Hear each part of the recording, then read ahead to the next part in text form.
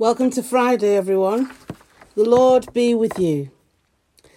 Today our reading is from Acts chapter 26, verses 1 to 20.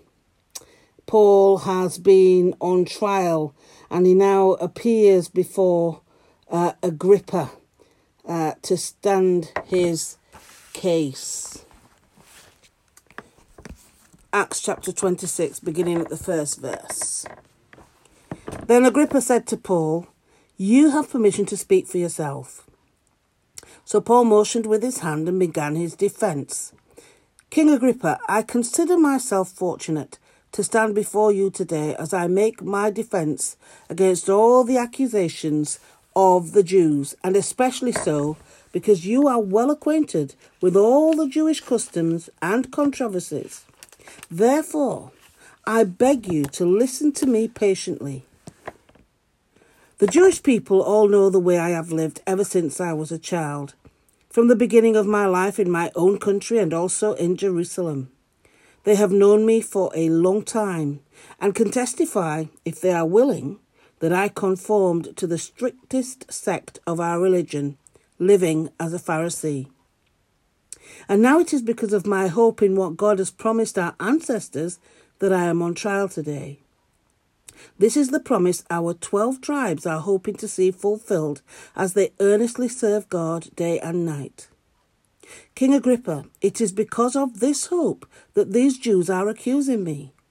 Why should any of you consider it incredible that God raises the dead?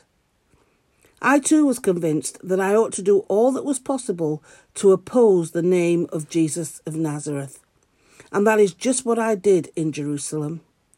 On the authority of the chief priests, I put many of the Lord's people in prison, and when they were put to death, I cast my vote against them. Many a time I went from one synagogue to another to have them punished, and I tried to force them to blaspheme. I was so obsessed with persecuting them that I even hunted them down in foreign cities. On one of these journeys, I was going to Damascus with the authority and commission of the chief priests.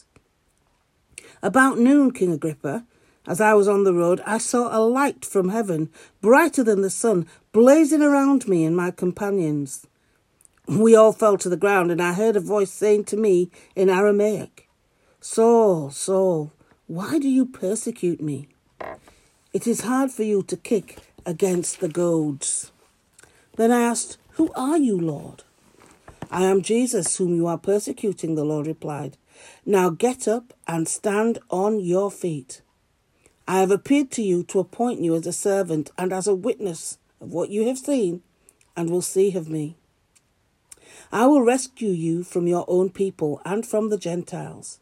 I am sending you to them to open their eyes and turn them from darkness to light and from the power of Satan to God, so that they may receive forgiveness of sins and a place among those who are sanctified by faith in me.' So then, King Agrippa, I was not disobedient to the vision from heaven, first to those in Damascus, then to those in Jerusalem, and in all Judea, and then to the Gentiles. I preached that they should repent and turn to God and demonstrate their repentance by their deeds." This is the word of the Lord. Thanks be to God. Well, Dafne Plou's reflection today is entitled "Get Up and Stand on Your Feet." And she says, "When I was a child, I enjoyed going with my father to the prayer services that took place every Thursday at the Mission Chapel in the port area of Buenos Aires. But it wasn't the prayers that attracted me or the other children that attended these services. Prayers at that time were long and wordy, full of rhetoric. It was the testifying just before the prayers which truly fascinated me. We sat in awe, listening to all those men and women telling the congregation about their past lives, full of hazards, wrongdoings, lies, deceits, struggles with alcohol, even prison, and their encounter with the love of Jesus that changed them forever. Paul's testifying before King Agrippa was not different. He too described changing his life forever after the vision on the way to Damascus. There he heard the call, "Get up and stand on your feet." And he accepted the challenge of becoming a witness of God's power and grace. The early church so cherished Paul's testifying that we can almost feel it has been transcribed word by word for the nourishment and blessing of the new believers, their communities, and those to come. Men and women who testified at the mission chapel repeated Paul's words, "Someone told me to get up and stand on my feet." Was it a preacher? Other faithful people? People who at some point cared for them? By the grace of God, the stories of their new lives nurtured others and helped them to grow.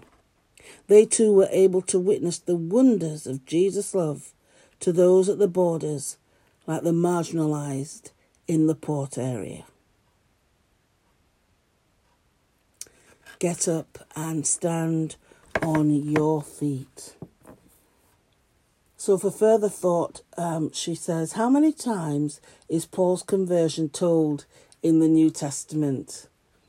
Now that's a question indeed. I couldn't tell you, but I know Paul talks about it and again in his letters, and obviously through the book of Acts we hear about we read about Paul's conversion, we hear him telling others. So there must be a considerable amount of telling of Paul's conversion in the New Testament. And how does his experience still challenge us today? So how many times is Paul's conversion told in the New Testament? And how does his experience from his conversion still challenge us today? Let us pray. Keep us aware, dear Jesus, and ready to tell others about your gospel of care, justice and love for those who seem to be invisible or unwanted in our selfish world. Amen. Lord, we thank you for those get up and stand on your feet moments when we have heard the good news of your transforming powers and responded to your call. May we always be willing to share what you have done for us when the opportunities arise. Give us the words to say and give us your eyes, your vision, to meet the needs of those around us. Lord, in your mercy, hear our prayer. And today in our parish prayers, we are praying for our country and the world. Lord, we are still in the midst of this pandemic, and it is hard not to feel anxious and fearful for the future. What will become of our country, the economy? How many more will become unemployed? How many more businesses will fold? What will be the impact on our world? So many questions. But Lord, you know the answers. We ask that you will help us to leave our concerns with you and deal with the necessities of each day, one day at a time.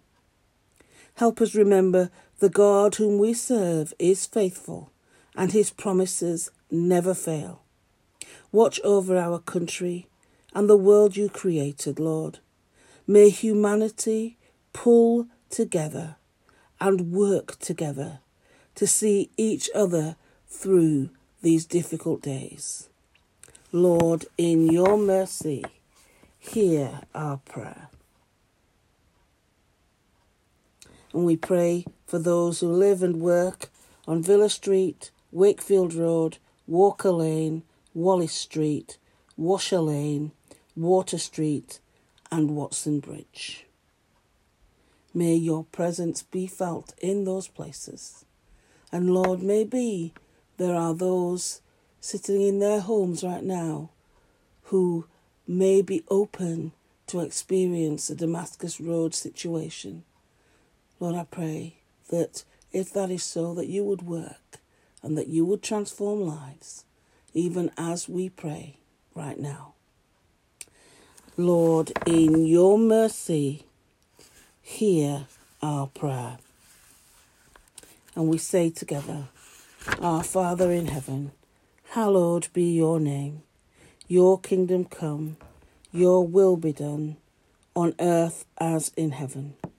Give us today our daily bread. Forgive us our sins, as we forgive those who sin against us. And lead us not into temptation, but deliver us from evil. For the kingdom, the power, and the glory are yours, now and forever. Amen. So as we step out into this day, let us go forth with the strength of the Holy Spirit. Let us love with the grace of Jesus Christ. And let us rejoice in the steadfast, unchanging, unfailing love of God. And the blessing of God Almighty, the Father, the Son, and the Holy Spirit be with you and remain with you always. Amen. Amen. So have a lovely day, everyone, and I will see you tomorrow. Take care till then. Bye now.